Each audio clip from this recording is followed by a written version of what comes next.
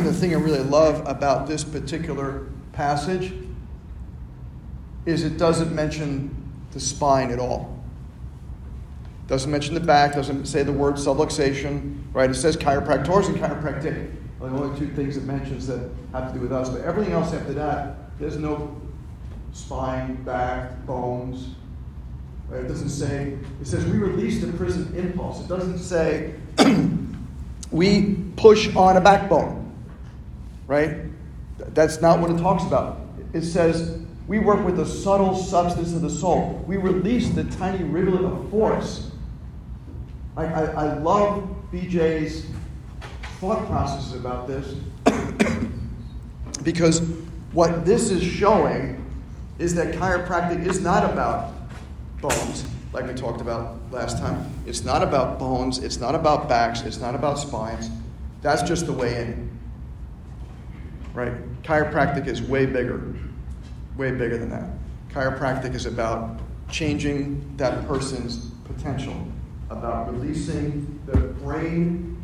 It says it emanates from the mind with the brain and flows over the nerves, right, through the spine. So BJ himself is telling you that chiropractic is not a bone thing. It is a brain and nerve thing. And just to illustrate a point,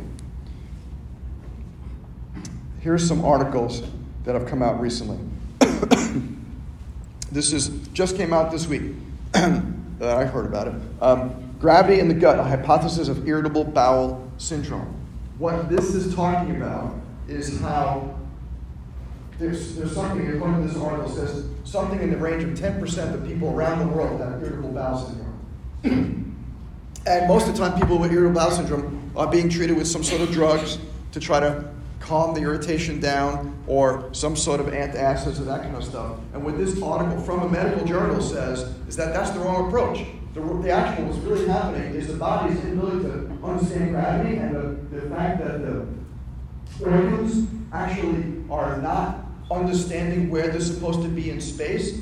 And it actually mentions in this article things, even though it's not a chiropractic article, but it talks about osteopathic manipulation. It says people need to get some sort of osteopathic manipulation in order to help with this, right? So now we're not talking about osteopathy, and not very many osteopaths adjust, but we adjust, right? So maybe this is like, and I see this a lot in my patients who have irritable bowel and other sort of GI issues, that when you adjust them, somehow or other, things get better. And now what this is saying is the vestibular system is one of the big systems involved with this. So it's not, so the answer, if you go down all the way to the bottom of this thing, it says the answer is not extra medication, it's making sure their brain and nerve system is working better, which is exactly what we do. And then this is another amazing article that came out last year from a chiropractor in the Frontiers of Pediatrics journal, which is one of the highest impact journals that are out there. And it's called Clinical Evidence of Vestibular Dysregulation in Colicky Babies, Before and After Chiropractic Treatment versus Non-Colicky Babies. And what Dr. Hove talks about, he's from Europe, what he's talking about in this is the same basic thing, that instead of giving these babies all this Prevacid and Pepcid and all those kind of things, why don't we just adjust them? And where is the most important, where is the seat of this vestibular system? Is the upper cervical spine and the lower part of the skull. So that's where we should be focusing our attention. And that's what we see in clinical practice. This is, to me, when I see articles like this, like one of the things you guys really need to do and to understand, especially if you're going to get fully engaged in chiropractic, is that you got to keep up with the research. You got to keep up with the research. Just because you graduate doesn't mean you stop picking up books, stop reading articles, stop going to seminars, right? But all that means, the commencement, when you hit commencement, whenever it is that you guys graduate, the commencement needs a beginning, right?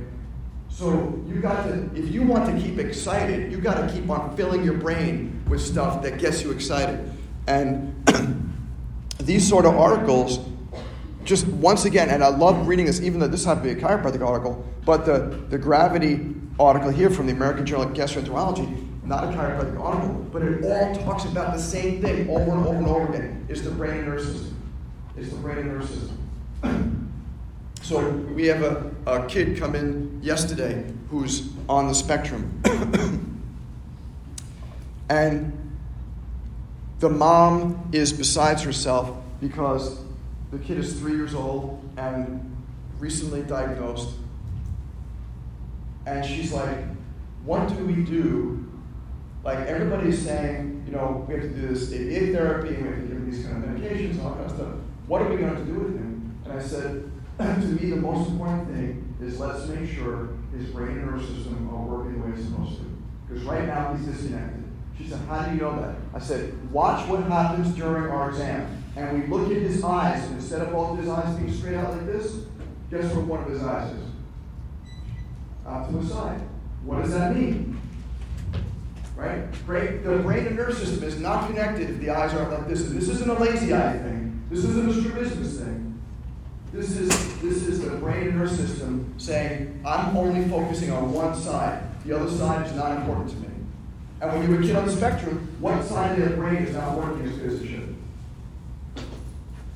So kids on the spectrum, most of the time, they're going to be very high left brain, very low right brain.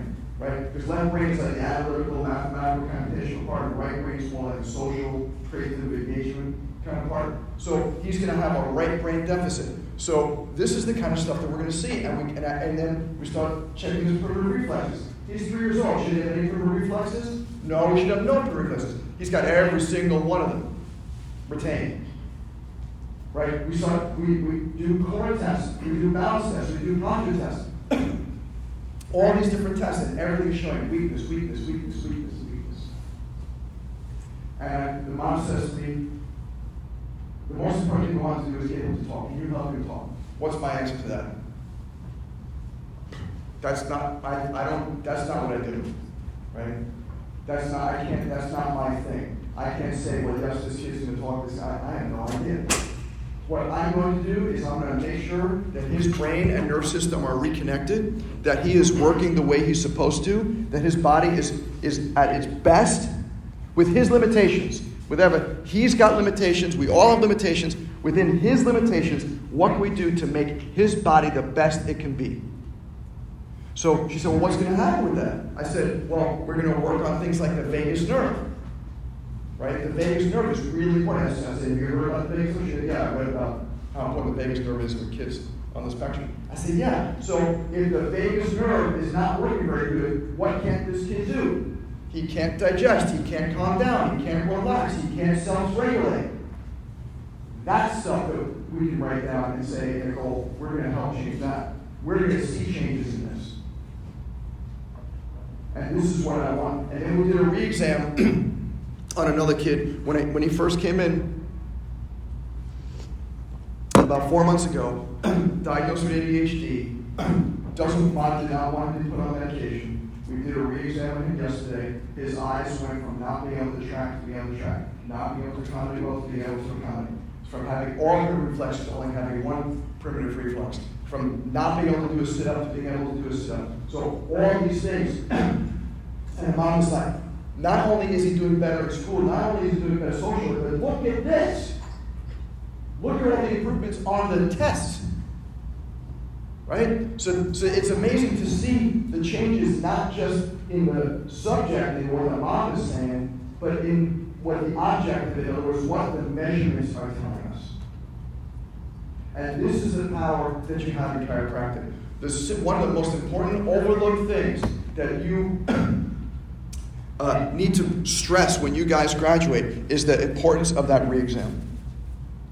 Of checking every 10 visits. It's not just like, how are you feeling? How are you feeling on a scale of 1 to 10? That has nothing to do with anything. That's one measure of multiple measures. You cannot base your success or even your lack of success based upon the question, how are you feeling? I know the S1 pain scale is something you guys use in clinic, and I get that. You have to use it there, and that's totally fine. I'm telling you, I don't use it. Because that's not the question I ask. Matter of fact, all my interns, I tell my interns, do not ask the question, how do you feel? To anybody, adults, kids, anybody. Nobody, that's not a question you ask. because that's not what we're about. We are about making the brain and nervous system work at its peak potential.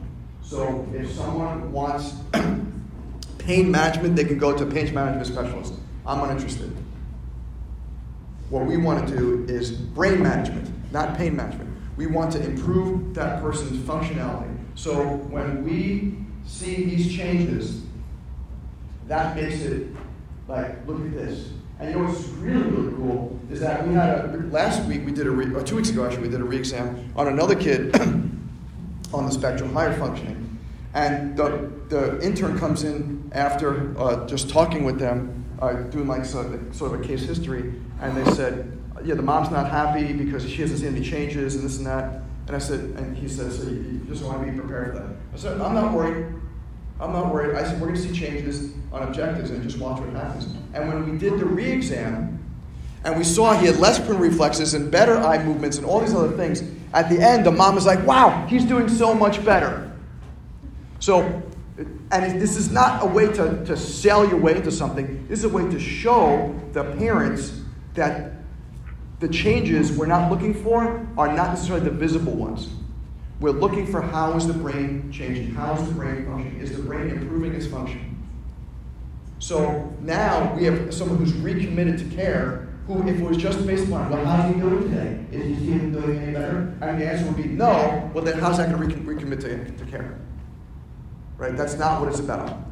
And it's not just looking at someone's posture. Right? Chiropractic is way more than just looking. What's the typical exam in chiropractic? Is lie down, let me feel your back. That's not an exam. That's an analysis. Right? That's an analysis. We need to analyze our spines before we adjust them. Absolutely. But don't call that an exam. That is not an examination. All that is that's your very specific chiropractic analysis.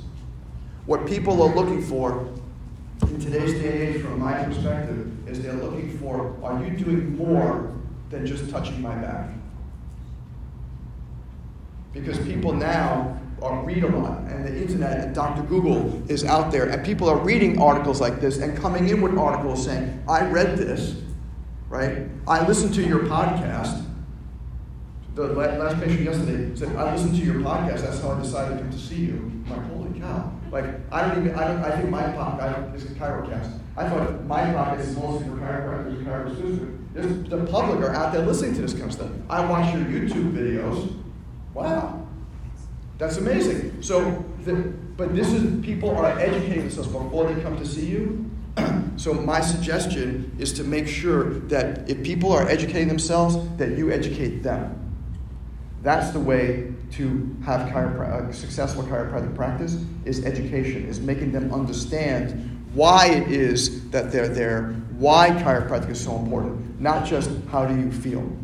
Because there's plenty of people there's plenty of practitioners out there who are dealing with feelings. And I'm not talking about feelings like the stuff, psychologists and feelings. I'm talking about feelings like, you can go to massage therapists, you can go to physical therapists, you can go to, Reiki, you can go all these different things, which is great stuff, acupuncture, great, but it's not talking about the brain and nerve system. Tell them what it is that we really do. I don't understand the big fear that chiropractors have of telling their patients what they really do. That when I touch your back, your brain lights up. Well, I don't understand what the fear is. Everybody has to stay with this, like, I got to stay right in the spinal area. If I go any further out, it's even, if you can explain to someone that the reason you got sciatica is because there's something going on over here and the nerve is going down your leg, why can't you explain that there's nerves going elsewhere? So it perplexes me after 30-something years of practice that people are still having this fear and they're still so worried about leaving the spine as an explanation. But I'm telling you, if you go out of the spine for your explanation and go to the brain and nerve system, you're going to have a lot more fulfilled practice and a lot more patients understanding, a lot more patients referring into referrals, bringing their whole families in because they get it. And because it's all about how you feel, then if they feel good, they don't need to come in. But if it's how the brain and nerve system is working, now it's for everybody.